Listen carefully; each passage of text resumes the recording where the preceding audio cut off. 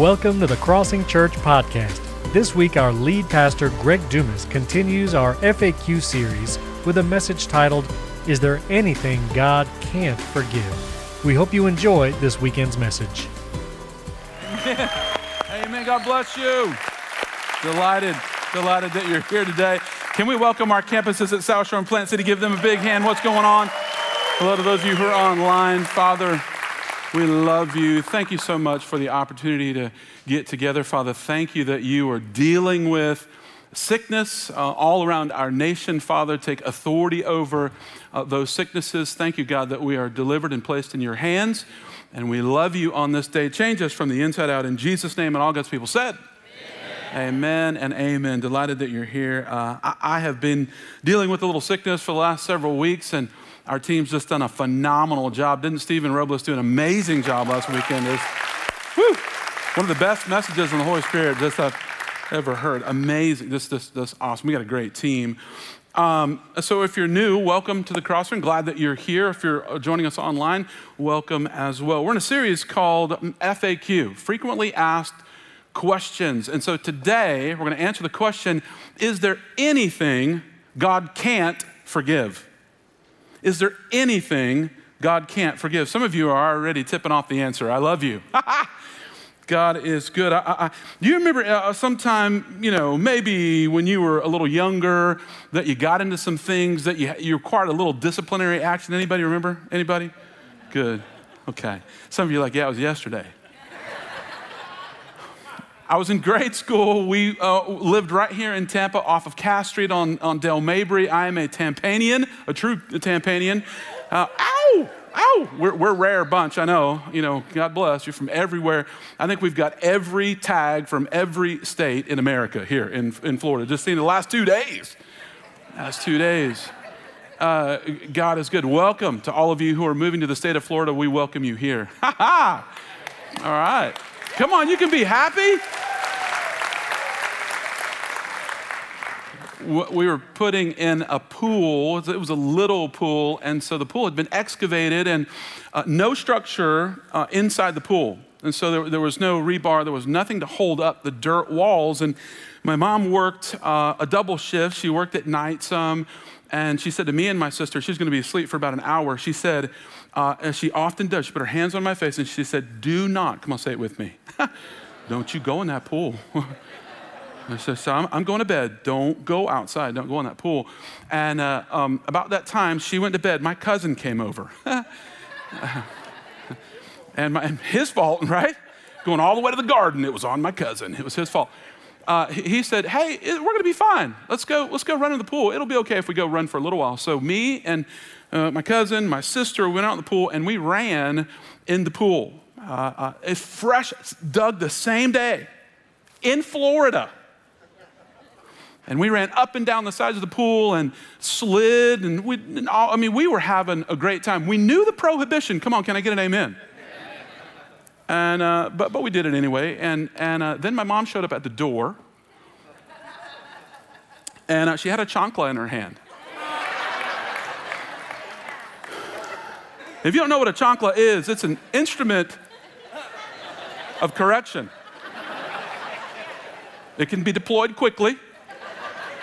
And just depends on what, hey, if you're Latin, you know exactly what a chancla is. So let the cat out of the bag. It's just, when moms get frustrated, they just pull the shoe off and just, it goes right to it. And so I received in my flesh the due penalty of the law that day. Are you with me? Yeah. So as we talk about, is there something that God can't forgive? We need to talk about sin for just a second, okay? I want everybody to take a big, deep breath. All right. Everybody say the word sin. Okay, it's not a curse word. It's not meant to be an accusation. And I know that when you go to church, oftentimes you say the word sin and immediately. I say the word giving or sin, and immediately, especially if you're brand new, you go, oh no. You know what I mean? Oh, no. And I would say, no. That's not what we mean. It's not an accusation. It is a condition. It's a condition that we all have. And the Bible says that we're born with it, came from our first parents. And we don't have to teach our kids to do this, right? We don't have to. It's innate in us. Whoop. There it is. We don't have to teach this, do we, church? What we do have to teach is love and grace and forgiveness and kindness and all those things. Here's what the word says. Romans 3:10, there's no one who's righteous, not even one. Not even one. There's no one who's righteous. Romans 3:23 says, for all, everybody say all. For all has sinned and fall short of the glory of God. It's an archery term that means to miss the mark and to break the 10 commandments of God. Now, without the Spirit of God, we can never keep the 10 commandments in the first place. Here's a little citation that I want to read to you from The Fading of Forgiveness by Tim Keller. While all other cultures have stressed the importance of community and the need to forge a personal identity that negotiates and aligns with the common good, I just want you to think about these sentences. Modernity, turn of the 17th century back there, we're in post-modernity now, stresses looking inward to forge one's own identity based on your desires. Is that in our culture or what? And then moving outward to demand that society honor our individual identity and our individual interests. A recent interview with an actress from Global Heroes. I'm not too familiar with Global Heroes, but I know the Wall Street Journal. A magazine insert inside of the Wall Street Journal perfectly exemplifies the therapeutic turn in our culture. So before modernity, if you had a problem, those who would diagnose the problem would say it's a spiritual problem. And I would submit that every problem in its genesis is a spiritual problem. Today in our culture, if you have a problem, it's a therapeutic issue that has to do with you. And so you need to look to the inside for your answers. We believe this in Christianity. We look up for our answers. We look up to God for our answers. So when asked, the lady that was citing this in the Wall Street Journal, when asked what is one good choice that everyone can make to improve the world around them, she answered, look for your own truth. How many of you know there's just one truth? How many of you still believe in the Bible? How many of you believe in the commandments of God? How many believe they're good? Okay, they're good. He's good. They're good. He is real. He's on his throne. We can believe him. So she says, look to your own truth. Don't repeat anyone else's truth. She elaborated, what's crucial to me is to make my audience question old beliefs. Now, some of that is usable. Some of it, is nuance for today. She counsels her fans to engage in a daily practice of asking, what do I need? And then go out and get it. And so what happens is when we look at the 10 Commandments quickly, is the first 4 are for our relationship with God. The next 6 are for relationship with people. And so normally what would happen as you come into Christianity is we'd say, what I want to do is I want to humble myself to live under the mighty hand of an exalted God. Amen? That's what I want to do. I want to get humble and understand I don't know it all. I don't have all the answers. God does know it. He does have the answers. And when I humble myself, he gives me his glory, enables me to live, right? What this is saying and what culture is saying is that instead of humbling myself, there's a self-exaltation that takes place, and self takes place over God, so it inverts all of the 10 commandments. Are you with me? So the commandments then are, instead of thou shalt and me receiving the commandments, it's today, I shout. My law is me. My deviation, my standard deviation from what I know is where I want to go. That's why when you drive in Tampa, if you're brand new from here, now big cities, we all have this, but if you're, it's getting worse in Tampa. Do you agree with me? That's why every exit that merges, there are VIPs. There's about 40 of them at every exit, not 40. But so they believe that they're very important, and so they'll cut through. It's not like I've never cut a line. Come on, let me confession. But I don't do it often. I don't do it often, and so if you're a line cutter, God sees you.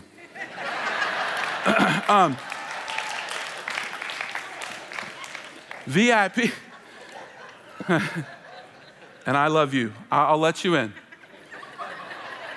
But you tempt me to sin. Doesn't it?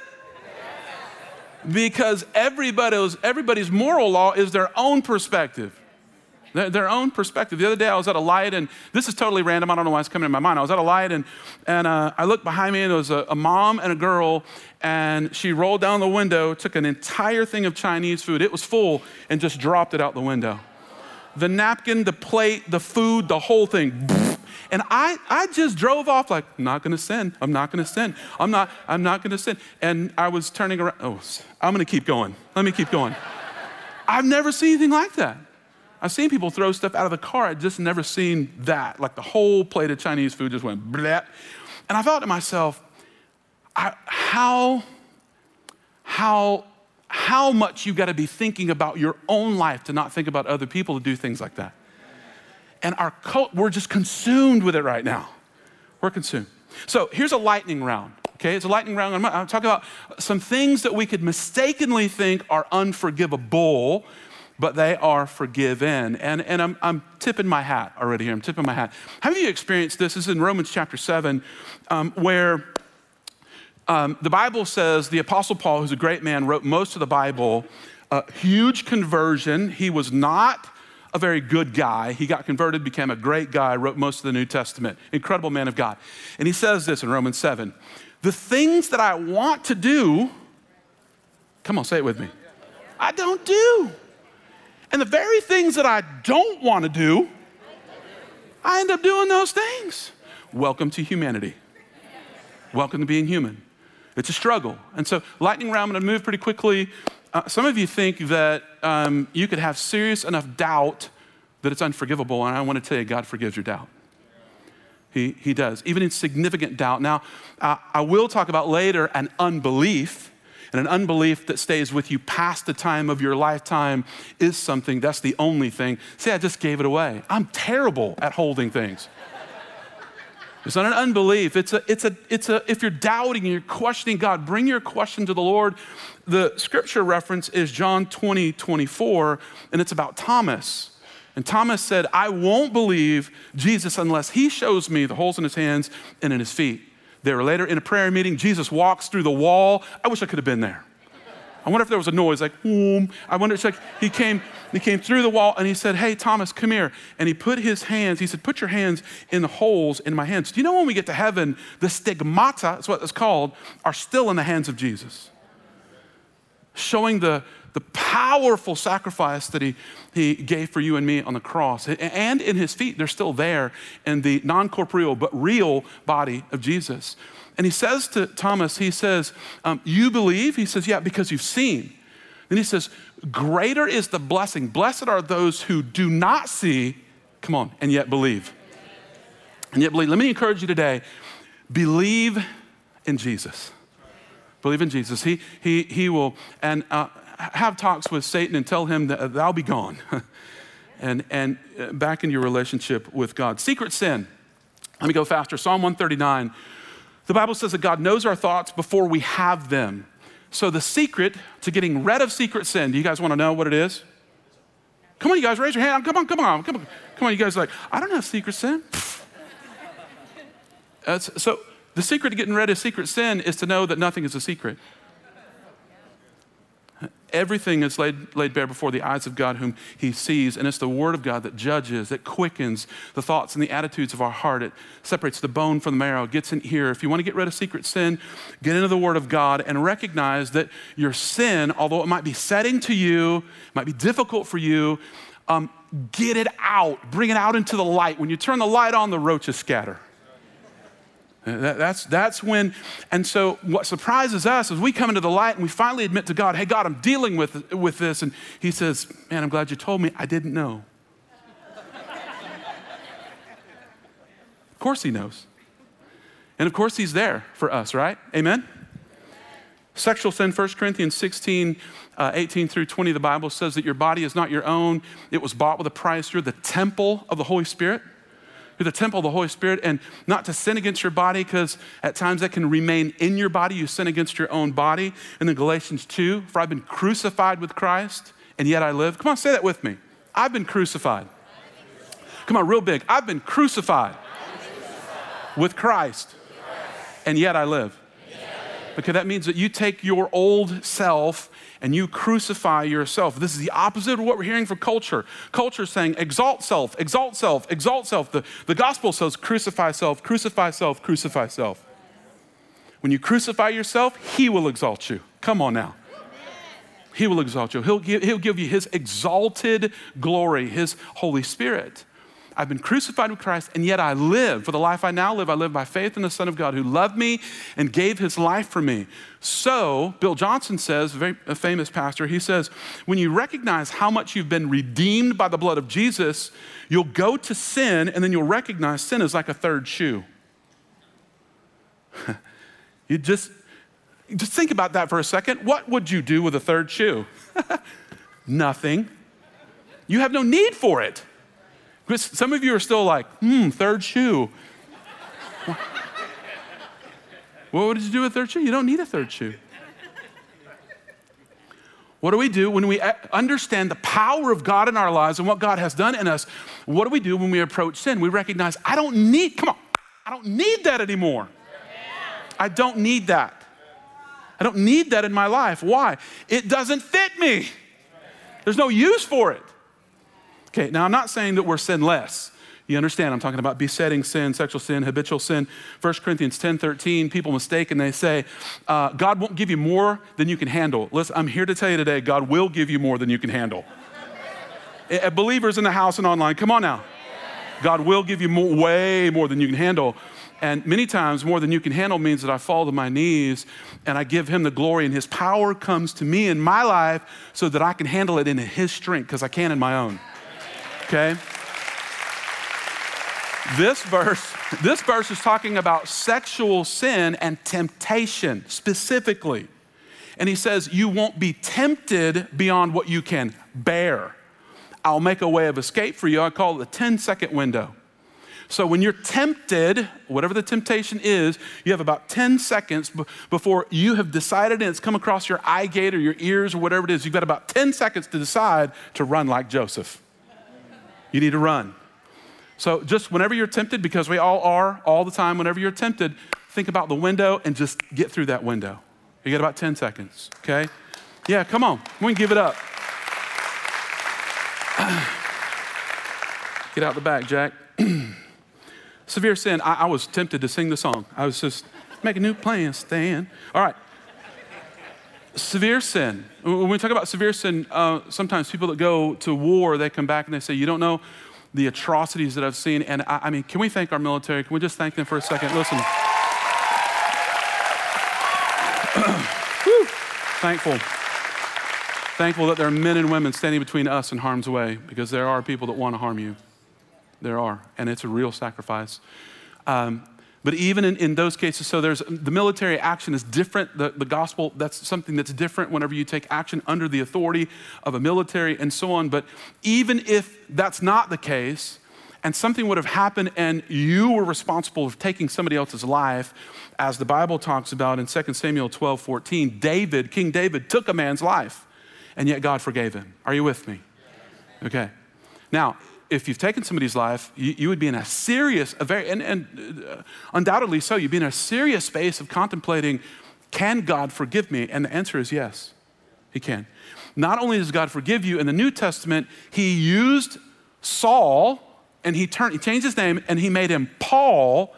And in his conversion, he was the one that was killing, or at least attending to the killing of Christians, a bunch of them, and then used him to write most of the New Testament. And so God can take our brokenness, God can use the trials, come on somebody, and make them his testimony.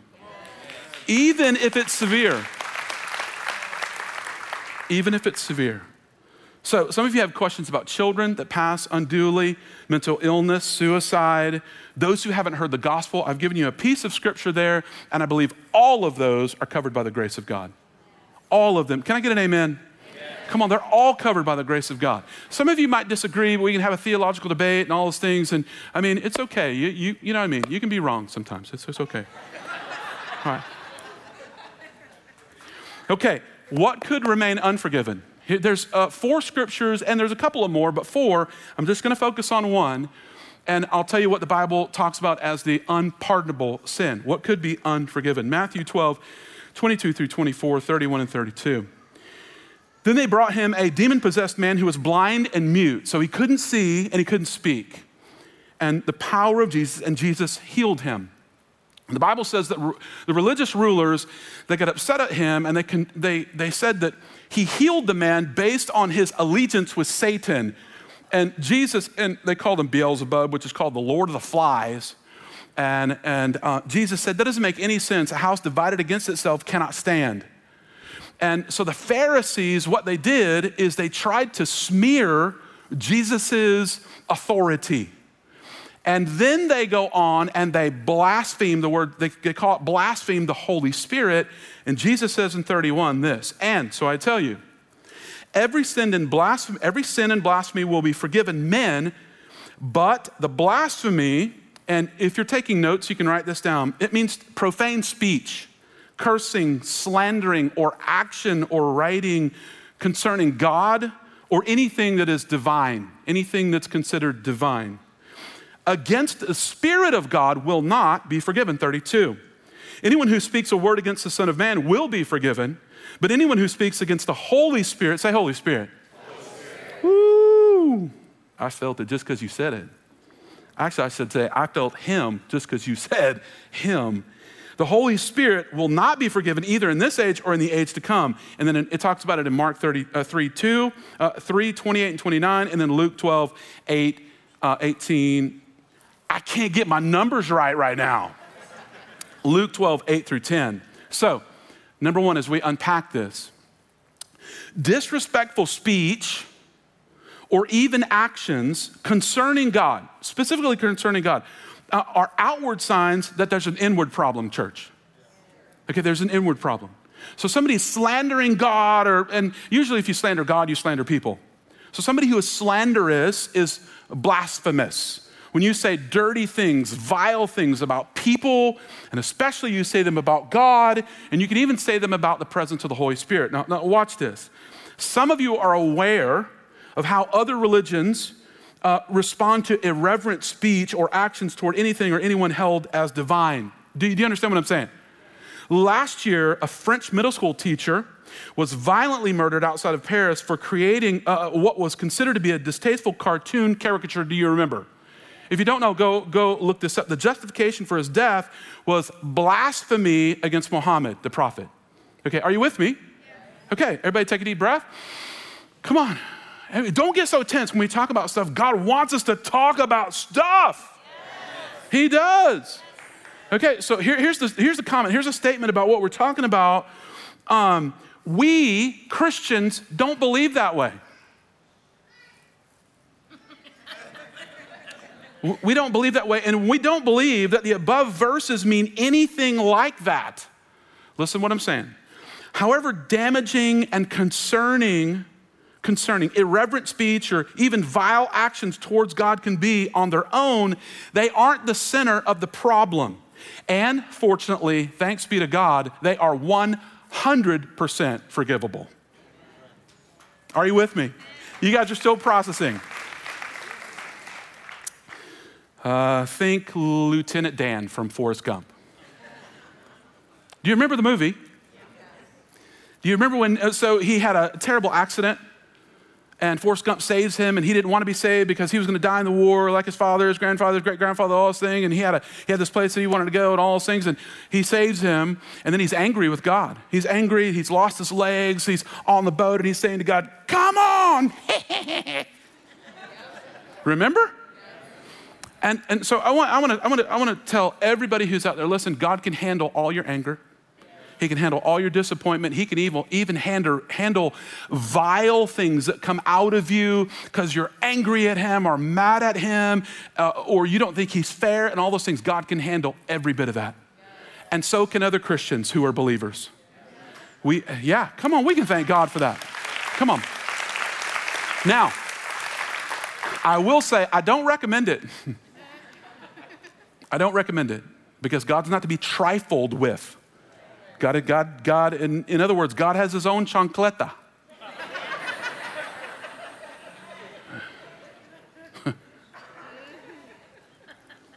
but the chancla is made to correct you. My mom proved to me that she would vehemently fight for me so that I wouldn't experience something that was a greater harm. That's God. That's God's heart. There is not a damning heart in God. There is a restitutional, receiving, blessing, calling, always, always, always calling on you. Come back to me, come back to me, come back to me, come back to me. I love you. Yes, you're cursing me. Jesus is here to save you.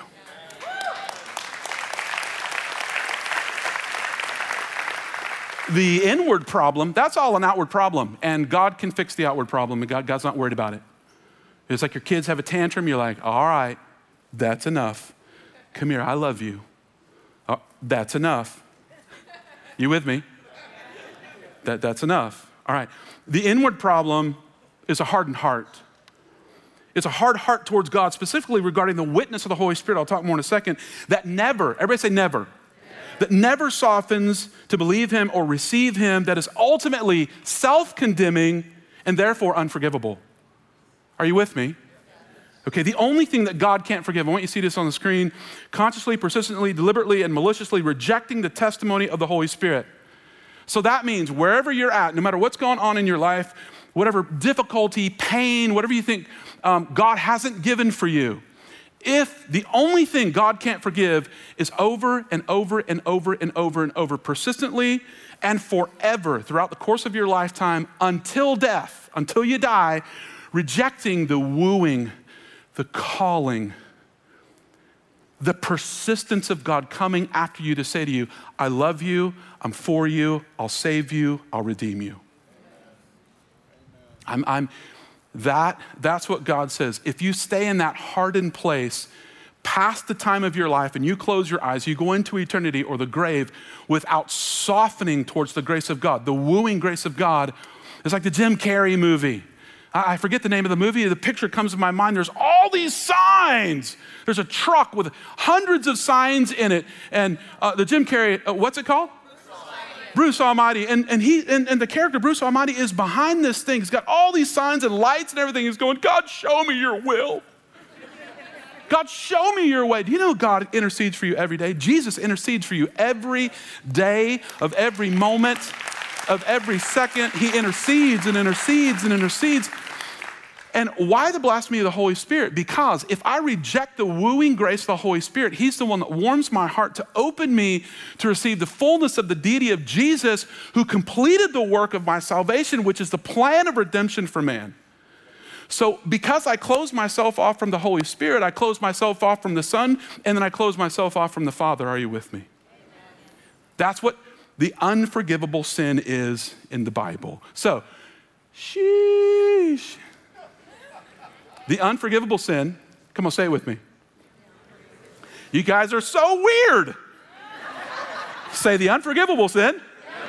That's much better. Is actually forgivable. Yee.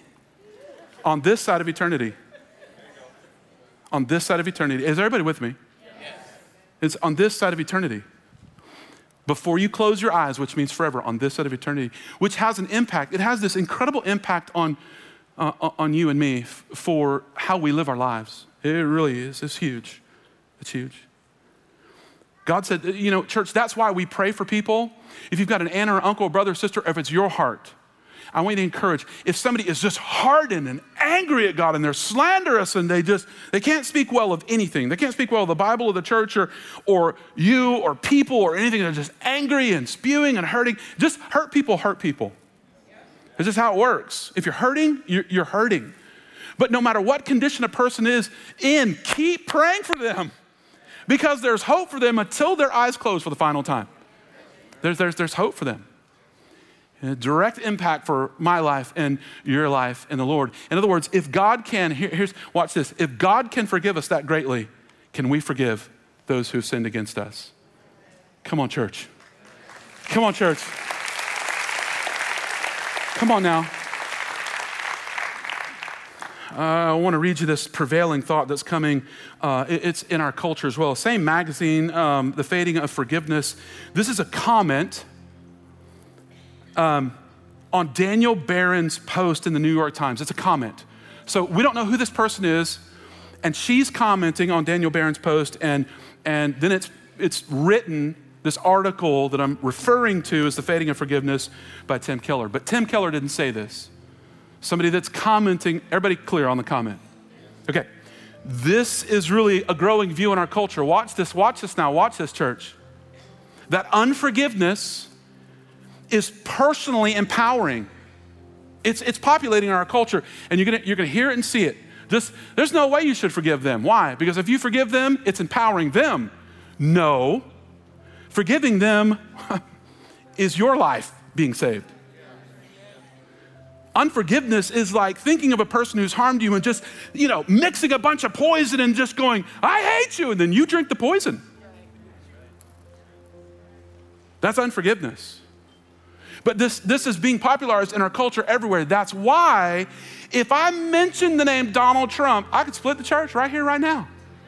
Donald Trump. Like, there'll be hissing and gnashing and some people cheering. And so that's why we can't talk anymore in our country, is because we've lost our identity in Jesus. You can't. Church, listen.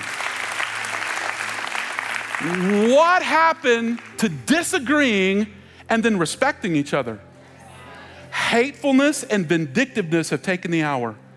And so if you are a victim, everybody say victim, then you have permission to say and do anything to anyone. Because we've divided our culture, haven't we? I mean, the victim, this thing in our culture is just growing and growing and growing. It's growing exponentially. So here's this lady's, I'll get to reading her statement. The notion that victims of crime, and this is sensitive, so I want to tell you ahead of time. The notion that victims of crime, oppression, and even sexual assault could forgive their oppressors is absurd. It actually, this is in the New York Times, okay? It actually piles more oppression and harshness on the victim, insisting, and that's in quotes, they should forgive, plays into the sickness of patriarchal, misogynistic, male, supremacist religion that blames women. Now that's a lot of gobbledygook. It's supremacy. I can't even say all that. If you hear this language, church, run. Listen to me. If you hear this junk, run. It's not that at the core of what's being presented, there's not clear and purposeful reason for pain. That's not what I'm saying. Come on, church, are you with me? But a person that's been harmed taking up their own cause to make somebody pay back what they need to pay back, whether it's, on a billboard or whatever it is, to be vindictive and hateful, and then for the culture to cut us off from forgiveness means we're cut off from the wooing of the Spirit, which is cutting us off from Jesus in our salvation, that cuts us off from the Father.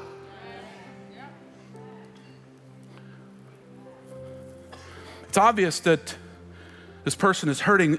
She goes on and says, forgiveness is overrated. It heals neither the body nor the mind. Now, I want you to know the Bible says that when you forgive somebody, it heals the mind and the body. When you forgive, you get free.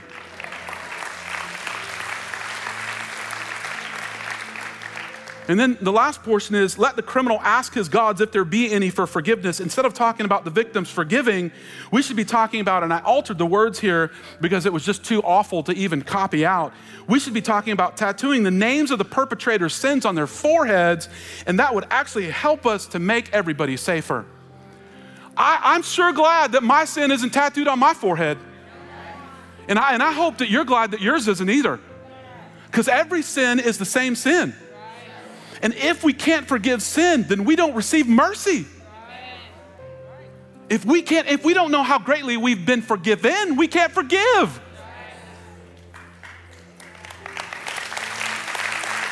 Now, I promise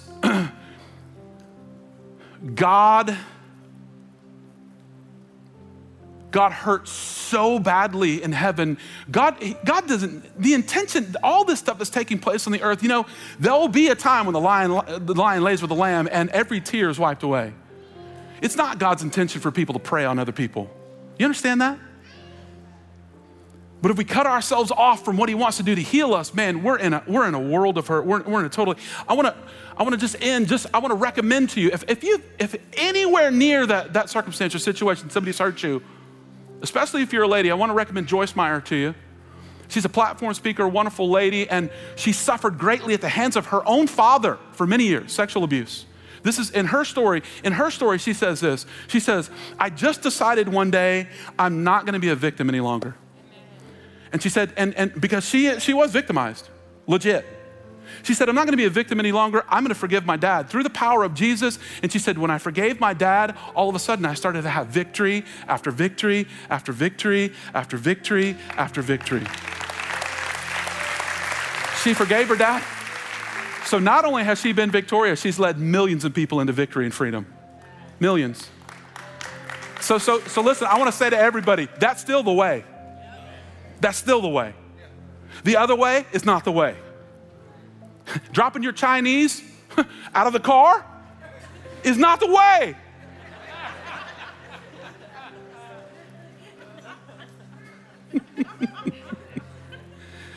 Not caring about other people means this: you're hurting and you're not caring about your relationship with God, and God cares for you. He loves you. He died for you. She not only did she forgive her father, she invited him into her home when he was ailing and aging. She forgave him, and then she proved she forgave him. She cared for him at the end of his life. Not only did she care for him, in his waning moments, she led him to Jesus. Woo! Woo! I'd rather hear that story than the story of tattooing something on somebody's forehead and saying, you go to hell. That is not the gospel.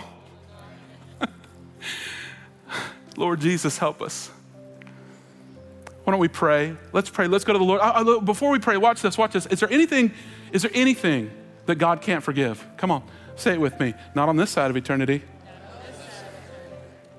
Only a hardness of heart that persists past the closing of the eyes that goes into eternity. That's the only thing God says. Everything else, listen, be free in the name of Jesus. Be free, be free, be free. Be free in the name of Jesus. Be free. Be free. God doesn't condemn. He's not judging you. He's going to set you free. Even if it's secret, God can take it away right here, right now in Jesus' name. At our campuses and all that God's doing, would you join me in praying? Bow your heads with me for just a moment. Say, Lord Jesus, I surrender. I give you my life. We hope you enjoyed that message from our lead pastor, Greg Dumas. Don't forget, you can watch all of our messages on demand on our YouTube channel. You can go to youtube.com/crossingchurch and subscribe to watch messages and our live broadcasts of services. And you can also download the Crossing Church app by searching for Crossing Church Tampa in your app store. We would love to see you at noon prayer at our Tampa campus every Wednesday at 12 o'clock and for our weekend services at all 3 of our campus locations. To learn more, visit wearecrossing.com.